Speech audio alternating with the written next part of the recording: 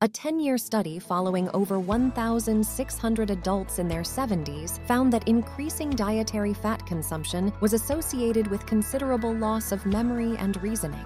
Dementia has the same risk factors as heart attacks, so reducing and keeping cholesterol and triglycerides low is a likely way to reduce dementia risk. Like the video so far, subscribe and follow us. 7 things that damage blood vessels to increase heart attack risk and damage the brain include high blood pressure, high cholesterol, obesity, lack of physical activity, an unhealthful diet, alcohol, and smoking.